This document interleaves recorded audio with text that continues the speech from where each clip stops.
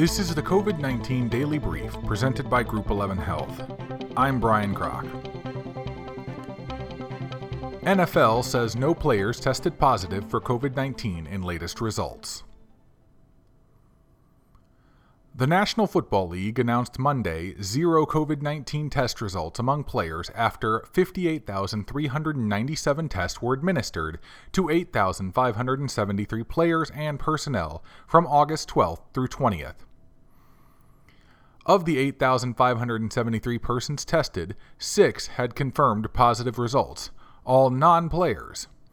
Prior to August 12th, 9,983 players and personnel received intake testing with 170 positive tests, or 1.7%. In ongoing testing after intake through August 11th, the overall positivity rate dropped to 0.81% among players and 0.46% overall. The NFL says the overall positivity rate has not exceeded 1.7% for any club since testing began.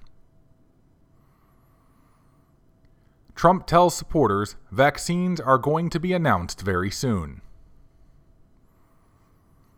President Trump gave brief remarks to supporters at the Asheville Regional Airport landing zone, echoing much of what he said in Charlotte, touting the stock market, the unemployment numbers, and saying the pandemic will go away. The president also predicted a vaccine will be announced shortly.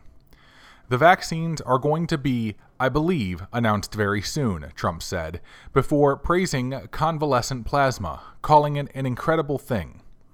The president also said he expects the economic comeback from coronavirus to be strong next year, saying, "Next year, we're going to have one of the best years economically and in other ways that we have never had before." New York sees its lowest infection rate since the beginning of the pandemic, governor says. New York State saw a 0.66% reported infection rate, the lowest the state has seen since the pandemic began, Governor Andrew Cuomo said Monday.